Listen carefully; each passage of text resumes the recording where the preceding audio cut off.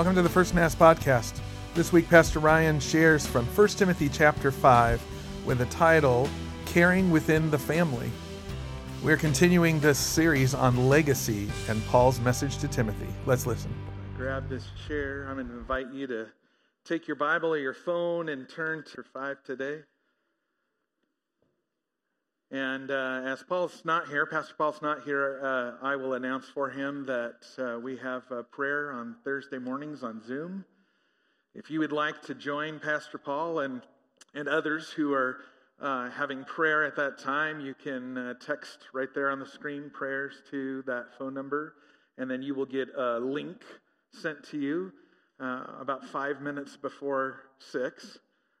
That you can join the Zoom and join prayer. You don't have to be on camera at all. You can have your camera blacked out and just listen to the guide of prayer and scripture being read. Or you can join in and be on the camera. And I will tell you from experience that if you do activate your camera, you'll probably be called on by Pastor Paul to read scripture or do different things like that. So that's just a heads up for you. But it is an amazing time just to spend about 20 to 30 minutes in prayer for the church, for our world, for our community, for our government, for ourselves and our church family. So I invite you to that. We're continuing on in the series with 1 Timothy. And just to remind you, or if you're just here for the first time today, we're in chapter 5 of a 6-chapter book, a letter to Timothy from the Apostle Paul, and just reminders about some of the background and the context that we're dealing with. Timothy is Paul's disciple, but we uncovered right at the very beginning of chapter 1 that he's also much more than that. He is like a son to Paul, a true son. And he uses the words in that first chapter that he is a legitimate son of his, that he would claim him as his own. So he is a disciple, kind of the heir apparent of the ministry in the area of Ephesus, and later in other areas as well. And he is the authority that Paul has left in the Ephesus region for the church there. And Paul is later in life. He's thinking about legacy. He has been mentoring Timothy for a while. And he's writing these letters not only to address issues that have arisen within the church in Ephesus. We've uncovered some of those things and talked about specific people, places, times, context. But he's also writing to Timothy, passing down wisdom to him about how he will lead and how he ought to lead, how he ought to present himself to the church and the community around him, and some just last kind of teachings as Paul is mentoring and saying this legacy of faith and building the church and helping people to know who Jesus is. I can't keep doing it forever. I'm going to pass it down into somebody. And there's multiple people, and Timothy is a major one of those. So chapter 1, we talked about the truth. We talked about law, some warnings of false teaching that were going on in the church in Ephesus. Chapter 2, we talked about prayer and worship and the roles that men and women have in that area, and answering some specific things that we kind of conclude or deduce that were obvious issues being sent to Paul, asking for advice, Paul responding back about that. Chapter 3, the roles of leaders and elders and deacons in the church, their responsibilities, who they ought to be in order to be in those roles. Chapter 4, more warnings of false teachers, and then a call to get into training, spiritual training, not just physical training, but spiritual training. And then a personal call to Timothy about training himself, about recognizing himself as a leader and an authority, and not to have anyone look down on him because he's young, but to take on the role that God has anointed him for, that was prophesied over him, that was prayed over him when he was made a leader in the church.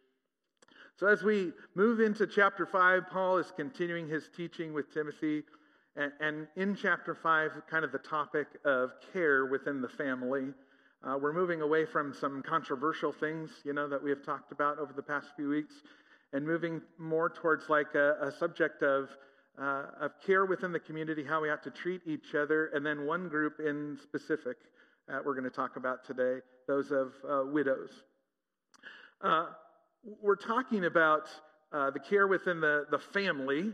We could say community, but really what Paul is talking about is family.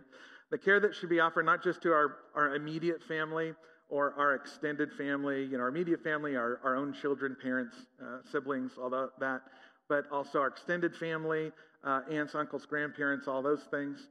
But then our extended family, our church, which ought to be just as important as we take this journey. So we're going to dig into the first part of the chapter. So if you're there in 1 Timothy chapter 5, starting at verse 1, we're going to read to verse 8 right now. And I'm reading out of the NLT this morning. I just invite you to follow along. It'll be on the screen. And if you have your own translation there, you can follow along as well. So starting at 1 Timothy chapter 5, verse 1, it says this. Never speak harshly to an older man, but appeal to him respectfully as you would to your own father. Talk to younger men as you would to your own brothers. Treat older women as you would your mother, and treat younger women with all purity as you would your own sisters. Take care of any widow who has no one else to care for her, but if she has children or grandchildren, their first responsibility is to show godliness at home and repay their parents by taking care of them. This is something that pleases God. Now, a true widow, a woman who is truly alone in this world, has placed her hope in God. She prays night and day, asking God for his help. But the widow who lives only for pleasure is spiritually dead, even while she lives. Give these instructions to the church, so that no one will be open to criticism. But those who won't care for their relatives, especially those in their own household, have denied the true faith. Such people are worse than unbelievers. Some harsh words there at the end, right? Such people who don't take care of their own family are worse than unbelievers. So as we look at this and begin to kind of unwrap this, I was instantly drawn to a story, a family in one of my previous churches.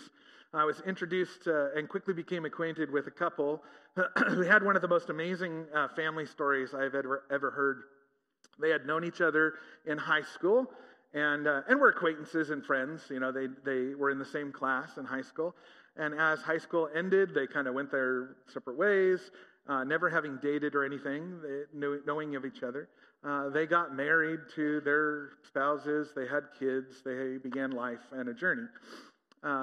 As sometimes happens, life throws curves at us, and for varying reasons between the two of them, their marriages fell apart. Their spouses, they got divorced, both of them, and spent some time just caring for their kids. The husband had 4 boys, and the wife had 3 boys and a girl. And they both each had custody of their kids, full-time custody, okay? And eventually, they still lived in the same town that they grew up in and went to high school in, and eventually they kind of reconnected, and they decided, we've been friends for a while, and then before you know, sparks flew, and they said, maybe we ought to spend some more time together, and then after a while, that turned into, maybe we ought to get married. And so they decided to get married, and it was Brady Bunch plus 2. If you ever watched Brady Bunch, they had 3 and 3, but these had 4 and 4. So they had 7 boys now and 1 girl. The girl was the youngest, and the rest were all boys. And some were in high school when they got married, all the way down to middle school. And as they put their family together, as you could probably guess, and a family like that, when you have a blended family come together, there's lots and lots of opportunities to discover tensions and difficulties. There's lots and lots of opportunities, if you're a teen, to discover the buttons you can push on the new siblings to make them behave in ways that would get them in trouble. There's just all sorts of fun that can happen. But there's also lots and lots of opportunities for joy and happiness and an amazing story. And that's what this family did. They had their tensions and they had difficulties as they begin to blend this family together, but they have some amazing stories. And I won't tell you all of them or any of them, but they have some amazing stories. This family that took 2 very diverse backgrounds, put them together, and just blended them together. Now, the success of their story, they're still married. Their kids are now all grown and married and have grandkids, or kids of their own, which are grandkids to this couple. Been happily married. They're doing great. And all of it the blending all the way till today is because they will profess they had Jesus at the center of their marriage. It didn't come without difficulties. But regular family dynamics probably provide countless opportunities for tensions and difficulties. You just think about the family that you are a part of right now, the immediate family, and whether you're part of a blended family that's kind of like the story that I have told you, or your family's just still the same as it has always been. Same parents, grandparents, siblings, all of that. You all know there's opportunities galore for tension, for difficulties, but there's also opportunities galore for joy and happiness, amazing stories of faith, and amazing growth. The early church did its best to live like a big extended family. Do you agree with me? You better, because that's what we're supposed to do right now anyway. The early church did its best to live as a big extended family, and they had tensions, if you can imagine. Once the day of Pentecost had happened, and the church went out into the countries that were represented on that day and began to grow and begin to connect with each other and begin to bring all these diverse backgrounds in together and have the commonality of Jesus as Messiah, it had growing pains. But it did its best to live as a big extended family. Acts chapter 2, verse 44 through 47, kind of a famous 3 verses that we talk about a lot within the church. It says, "And all the believers met together in one place and shared everything they had. They sold their property and possessions and shared the money with those in need. They worshiped together at the temple every day. They met in homes for the Lord's Supper and shared their meals with great joy and generosity, all the while praising God and enjoying the goodwill of all the people. And each day the Lord added to their fellowship those who were being saved." It sounds kind of like a fairy tale, doesn't it? We don't have anything like that right now in our world, where a community of believers meets every single day together, where a community of believers sells things because somebody needs something, and the pool of all the resources within the community are there to meet the needs of all the community. I want to challenge us today as we kind of talk about the treatment of care within the church and with the specific group of widows to kind of think about this church in Acts. That this was not a social experiment that started and ended very quickly. The church, before this was formed, buildings where they met.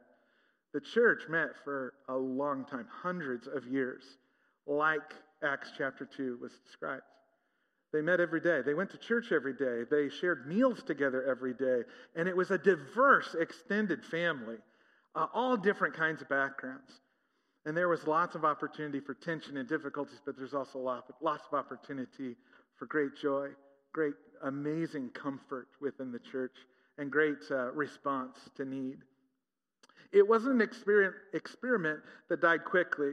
Throughout Paul's writings, we find a command to care for one another. And for Paul, it isn't just about saying nice things and telling people that you will pray for them and wishing them a great day. It's in the actions that we take that genuinely show our care for others, as if they were our actual parents, if they were our actual brothers and sisters, if they were our actual children. In the world at this time, at the time that Paul's writing this, there was no state-organized care for those with no one to look after them. There was no welfare system. There was no Social Security. None of these systems that care for people that kind of slip through the cracks. And for people that had no means of supporting themselves, like widows, at this time, women whose husbands died after that process, those ladies faced total poverty if they had no family to take care of them. If they had family to take care of them, we read just a second ago, Paul is very clear that family ought to be taking care of them. We ought to have them living with us, providing for their needs and all those things. But if not, the church should take care of them. At that time, if you were a woman whose husband had passed away and you had no kids or grandkids, you were at a point of complete destitution. I mean, you couldn't own anything. You couldn't earn anything. It was a place where that woman needed to be cared for. But it's not the only way that destitution or poverty would have come about. If you were a professing Christian at that time, often families, especially in this region of Ephesus, families would shun you if they did not agree with that religion, if they were part of a different religion or no religion at all. They would shun you, and you would become dead to them if you were part of the Christian faith. So even if you did have family, sometimes they wouldn't take care of you. They would not even consider you being alive anymore. So in this process of widowing, sometimes it's just that spouse that has passed away, but sometimes also it is that an entire family would die to you or call you dead. This is why this section of verses and the one that follows that we're going to read in just a minute, Paul goes into great detail about the family, how the family should support family members, and specifically this group of widowed people. The reason Paul is concerned about widows is directly and intimately related to his view of God and the church. The church is the renewed family of God. Would you agree? The church is the renewed family of God. Would you agree? Yeah. We are supposed to be the model of how things work, right? I said last week, as Paul and I were preaching together, that the church is plan A for God's plan to get the gospel message out to the entire world, and he doesn't need a plan B. He has the church. We just need to be the church. Amen? This is why this is important to him. The church is the renewed family of God, and it's family life, that renewed family of God, that community that is reflecting God's grace and love and mercy and care. That family should be reflecting the life that God provides for us. If we are the family of God, then we must love and care for the family the way that God does. It's kind of a simple way of thinking about it. I think as we have read this paragraph, this first part, there are three kind of themes or words that I would use behind the scenes of everything that's kind of going on in here. And they're within all of our family dynamics, whether it's the church family or our internal family, our immediate family, or maybe a corporate family, a place of business that you work for. And those words are power, sex, and money. They're kind of behind everything, right, in our world today. So I want to start with just briefly talking about power. I think as Paul is talking to Timothy, how he ought to engage and treat the older men in his church. Those who are trusted with power and responsibility in the church need to learn how to use it with gentleness and wisdom. To not use that place of power and responsibility as an elevated position to teach from, but as a platform on equal ground and footing. There are times when a pastor needs to tell someone that their thinking or behavior is out of line, and I will tell you it is probably, as a pastor, one of the most uncomfortable conversations to have with a congregant. But as a leader in a church, no matter whether you're a pastor, you're a small group leader, or a board member, these situations happen where we need to talk to somebody in the church about behavior or something that has been said or done that is out of line. And Paul is saying here, we ought to do it out of gentleness and wisdom. We ought to treat that person not as an enemy or someone that needs to be forced into a proper way of thinking, but rather as a father, if they're older than we are. Rather as a mother, if they're older than we are and they're a female. As a brother or a sister, if we're on kind of equal footing of age and responsibility. There are times when these discussions have to happen, and it's always, and has been and always will be, a difficult discussion to have, especially in our day and age, when we take into account all the words that get misunderstood or offend, or all of it, the intentions that we assume each other has. When we get into this, those in power and authority are often tempted to inform or teach from a great height of righteousness, looking down on those being corrected and those that need more information. But this has to be resisted.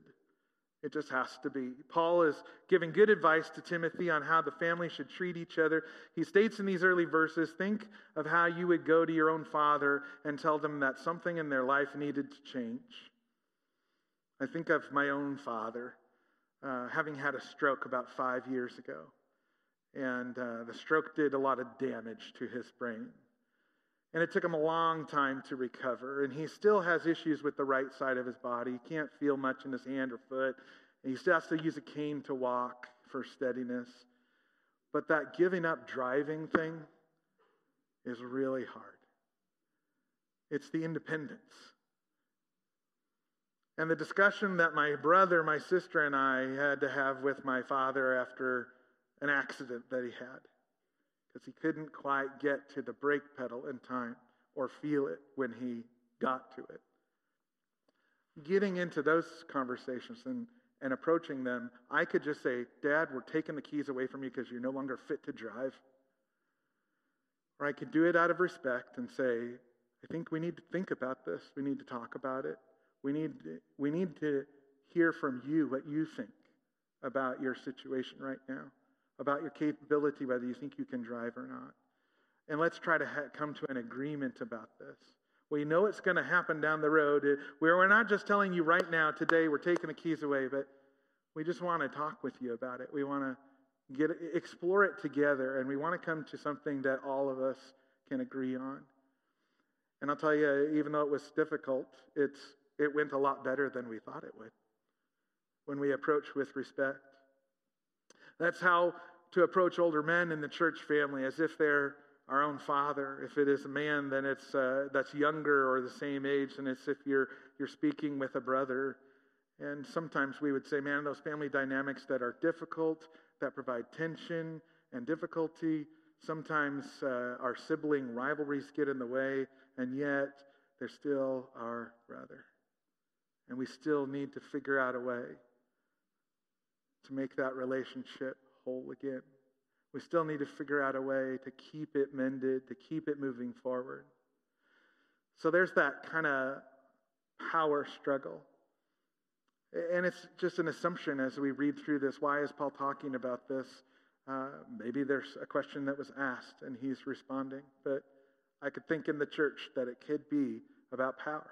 So then we kind of move to the sex side of things. When it's a woman speaking to a man, older like a father, a woman speaking to a young man, younger like a brother or a child, a son, or a man speaking to a woman, older like a mother and younger like a sister or a daughter. I want you to think about that for a moment. Today in the church, we have just as many issues about divorce, adultery, and lots of other issues. We have just as many in the church as are outside the church. We're a mirror of what's going on in society today. And it's not alarming to me. It's not like we should be all that much better. We are a bunch of sinners saved by grace. Amen? We're a reflection of what goes on in the world around. But then there comes in that if we are the family of God, our structure and how we treat one another ought to be moving towards the better, ought to be growing in respect, ought to be changing and beginning to look a little different than it does to the outside world. Family members within this body ought to treat each other, as Paul states, with all purity. He mentions it as with younger women that we would treat them like a sister. With all purity, we would treat them like a sister.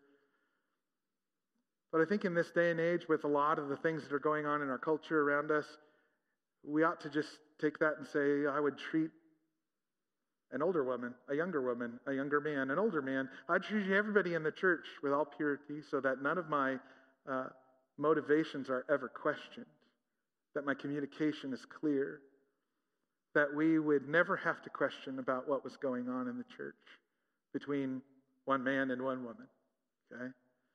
So we kind of look at it this way, and we say, Paul understands that family comes with intimacy. All right? When we are together as a family, I don't know about any of your families. My family, with my two teenagers, we have an intimacy that we can talk about, and we do talk about anything.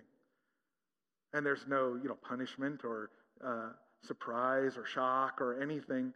We just have been that way the entire time our kids were growing up. We have an intimacy. We don't talk about that way with everybody else. But why? Especially within the church. To have an intimacy where we can talk about the things that are struggles in our church. The things that are struggles with our individual lives.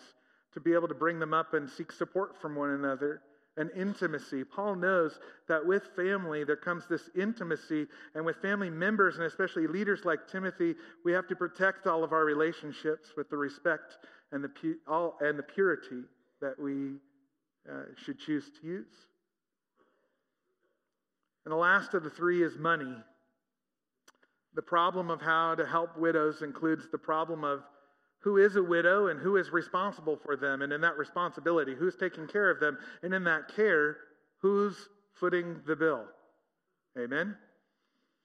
Because we all know when we care for someone, it costs. And sometimes it's money, and sometimes it's emotions, and sometimes it's physical things, but it always costs. The problem of how to help these widows includes the problem of who is a widow and who's responsible for them. If a widow, sorry, I just scrolled away from my words here. If a widow has immediate family, and that family are all Christians, that's the quantifier. Because as I said before, sometimes if that family wasn't Christians, they would have that widow be dead to them. If the family were all Christians, then Paul makes it very clear that that immediate family needs to take care of the widow. It would not be good for the widow to take money from the church if their family is already supporting them. Because that's going to cause issues. We're kind of, I was used the phrase double dipping. We're going to get help from here and help from here, and we're going to have an amazing life. And maybe this here doesn't know about this here, and then what happens when they do find out? The family ought to take care of their own. But if the one who is widowed has no one to care for or support them, then it is the family known as the church who must gather around and care for them in all ways. And Paul does mean always. So we continue with the second half of this passage, just digging more into the widows. Starting at verse 9, it says this, going on to verse 16. A widow who is put on the list of support must be a woman who is at least 60 years old and was faithful to her husband. She must be well respected by everyone because of the good she has done. Has she brought up her children well? Has she been kind to strangers and served other believers humbly? Has she helped those who are in trouble? Has she always been ready to do good? The younger widows should not be on the list because their physical desires will overpower the devotion to Christ and they will want to remarry. Then they would be guilty of breaking their previous pledge.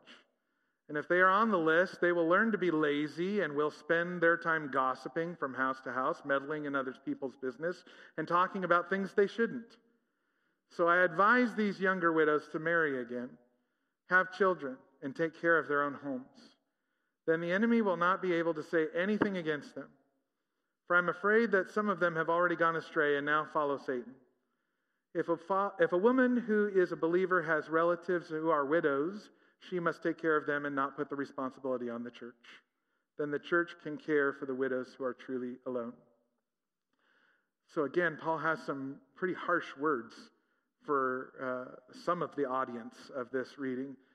And we can't help but deduce that he's answering questions that have been asked him of a specific situation or specific people that are in this church that are going to be reading this letter after Timothy reads it, So as we read this, reflect on it for our remaining few moments. It's interesting to think that Paul, of all people, would put restrictions and guidelines such as age or whether a widow should remarry or not, and whether that widow had done enough or was good enough to receive support from the church.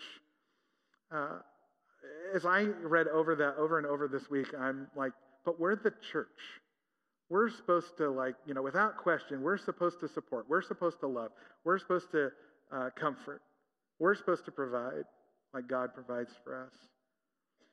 But then being a pastor and being a lead pastor of 2 churches previous to becoming here, I know full well that the church has very limited resources. And oftentimes it falls on the pastor of who gets what. the pastor to make the decision. Now, a good pastor will have a committee of people, either on a board or a financial committee or whatever, that it's not that pastor who has to make that decision, because it should never just be one person.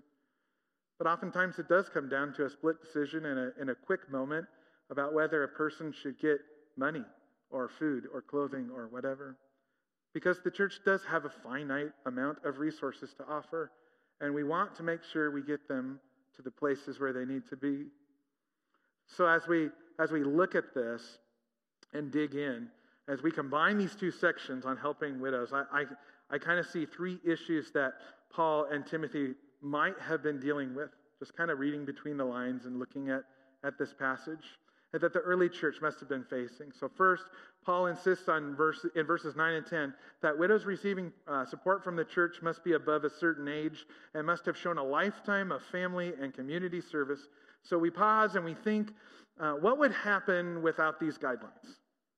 If we didn't say it's for specific widows who are age 60 or older and who have fulfilled these requirements of raising great children and providing community support and doing all these things, just living this life of service and obedience to God, what would happen if we didn't have any guidelines? It would probably just, all the resources go out the window pretty quick. And if we were supporting as many as we possibly could, man, there might be widows coming from faraway places because they heard of a church that was completely and utterly supporting widows of any kind, shape, or form, whether they were Christian or not. So Paul is kind of placing some hard guidelines here for where the support, the money that they have, the resources that they have, the belongings, the things that the church has pulled together, what they could afford. Okay? And we don't know whether he knows how many widows are being cared for in this church right now or not. And he is specifically addressing this and saying, so within your frame of reference, for the people that we're talking about, they need to be over 60. They need to have done all these things. We just don't know. But we can kind of maybe deduce maybe that was one of the issues. It wasn't a means of Paul canceling the generosity of the church. Rather, it was a means of focusing more intently on who the family could support with the limited resources that they had. And Paul giving guidelines to Timothy, here's a way that you could do it and do it well. Fall within these guidelines. The second problem I see maybe that is going on in there when Paul states that those who can be supported by other means should make that their first priority. I think he's already insisted in the first section, and I've said it multiple times, that a widow's own relatives should be the very first line of support. But now in verse 11 through 13, he's warning that supporting widows who are too young can lead to bad situations, bad habits, causing discontent. He mentions gossip. He mentions laziness. He mentions these women, if they're too young. To quote one of my favorite VeggieTale cartoons, they're living a life of ease. And as I said before, there's no Social Security, there's no welfare system, there's no state-run institution that's providing free support. So it's the church.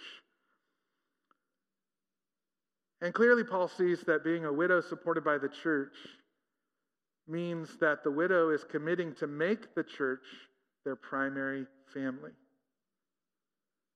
I'm going to say that again. I think what Paul is really saying kind of behind the scenes, in between the lines, is that being a widow supported by the church means that the widow is committing to make the church their primary family. That receiving that support, they're going to become the matriarch of the church. They're going to become the grandma to every kid in that church. They're going to become the mom to every grown adult, you know.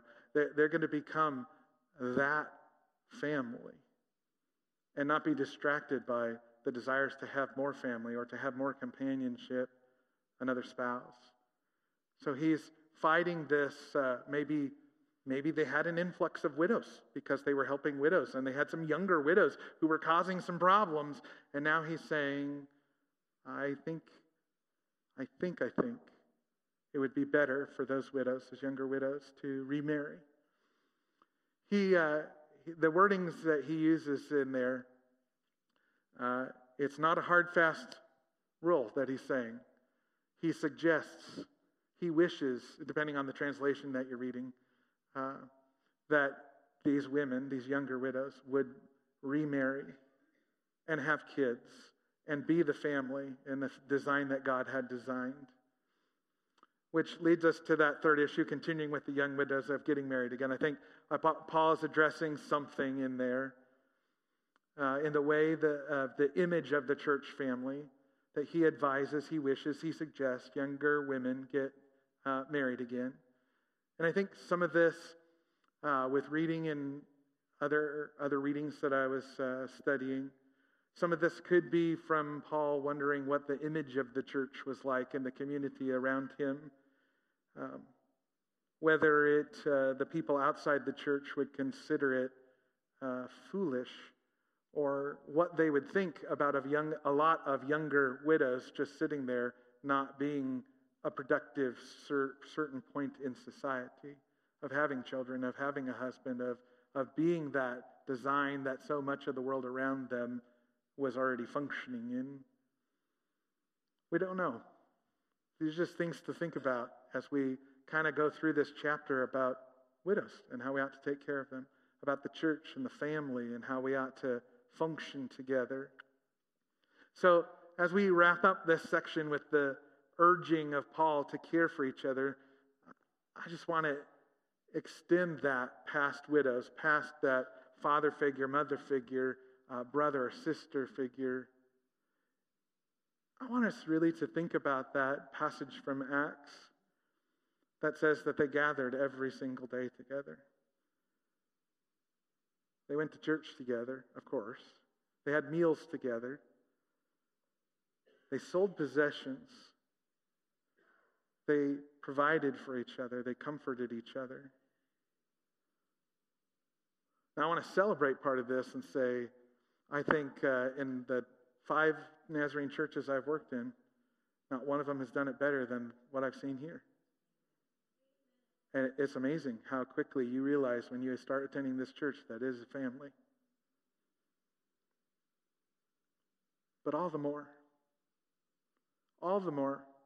we know this is a family, but the vast majority of Lewiston doesn't. The vast majority of Clarkston doesn't. We are a well-kept secret. And I think that needs to change. As we think about our life groups, we've been kind of stretching out our life groups and adding some more. These are the model of what I've been talking about here. Going beyond a Sunday and a Wednesday night and meeting at another time, or maybe 2 other times, and getting to the point where it is family beyond our blood, immediate family. And getting to the point where that life group is life spent together. They know everything that's going on in our family. They know how to pray for us. They know how to support us. They know when our medical appointments are. They know everything that's going on in our life because we just share everything. We share life together the way God, I think, really intended it to be. To challenge you to move beyond just the Sunday, Wednesday lifestyle. If you're not part of a life group, or if you are, and it's still, that's 3 days a week, maybe 4. That's amazing. But how much of yourself, I know that not everybody is like me. I'm an open book, and my wife would tell you I share way too much. But how much are they family? Are we still keeping, because we are, in the United States, we are really good at being independent and private. And pulling into our driveway on a work night and either going into the garage and shutting the door or going into the house and shutting the door and just shutting the world out. How much?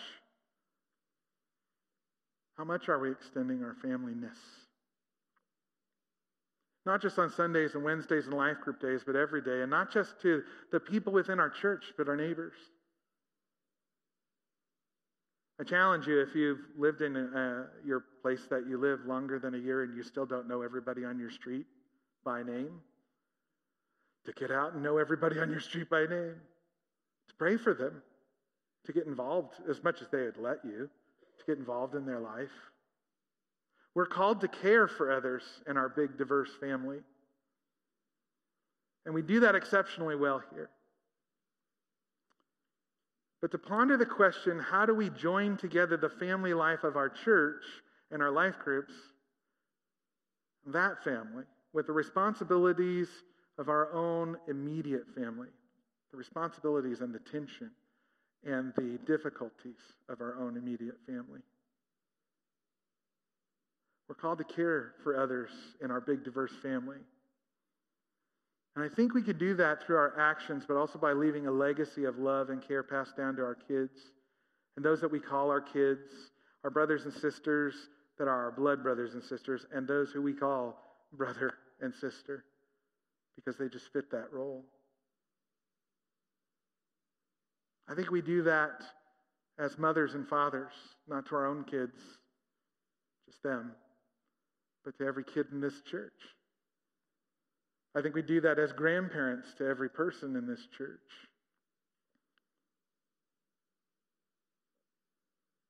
Psalm 78, I'm just going to leave you with this verse. Psalm 78, 5 through 7 says, "For he issued his laws to Jacob. He gave his instructions to Israel. He commanded our ancestors to teach them to their children, so the next generation might know them, even the children not yet born. And they in turn will teach their own children, so that each generation should set its hope anew on God, not forgetting his glorious miracles and obeying his commands." Generation after generation after generation, knowing Jesus. It only happens when there's a legacy that's passed down. Some of you who've been long attenders here, you know the people who have gone before and the legacy they have left as pillars in this church. My invitation to each one of us is to be one of those pillars. Not for our own glory, but for God's glory. So that generation after generation of people who walk through these doors, no matter how many times they do, know that they are loved and that they're part of a family. So that generation after generation, long after we're all gone, know what it means to be part of the family of God. Treating our elders as our fathers and mothers, treating each other as sisters and brothers. Paul teaching Timothy and each of us to care for our family and leave a legacy of what it means to be a follower of Christ and part of God's great big family for his glory, not ours. Would you stand with me? Let's pray. Father God, we just thank you for this amazing day you blessed us with, for the worship and the singing that we've done, for the word that you've given us, and the subject of widows, God, and the family within the church. We just thank you for these words written in Scripture. We pray, God, as we are digesting them, as we're talking about maybe some in-between-the-lines things, some of our deductions and assumptions about what it must have been like, not having all the information. God, we just pray your Holy Spirit would keep with us as we leave this place today.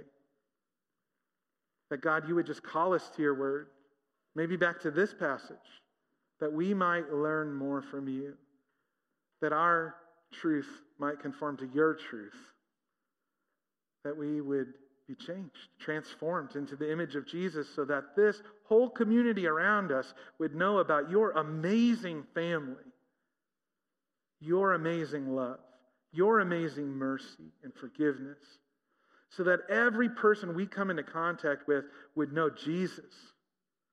That's our goal, God. So we pray that you would give us all the strength and wisdom we need for that as we walk out the doors into the big wide world this week. Would you give us courage to just be the hands and feet of Jesus to our neighbors, people that we don't know. God, would you give us a desire to increase your family and to glorify you every step of the way. We love you, God. We thank you for loving us so much, for sending your Son to die for us, for giving us this amazing family. And we bless you as we continue to worship you in song. We praise you, God, for you are worthy of our praise. You alone, Jesus, high and lifted up, our King of Kings.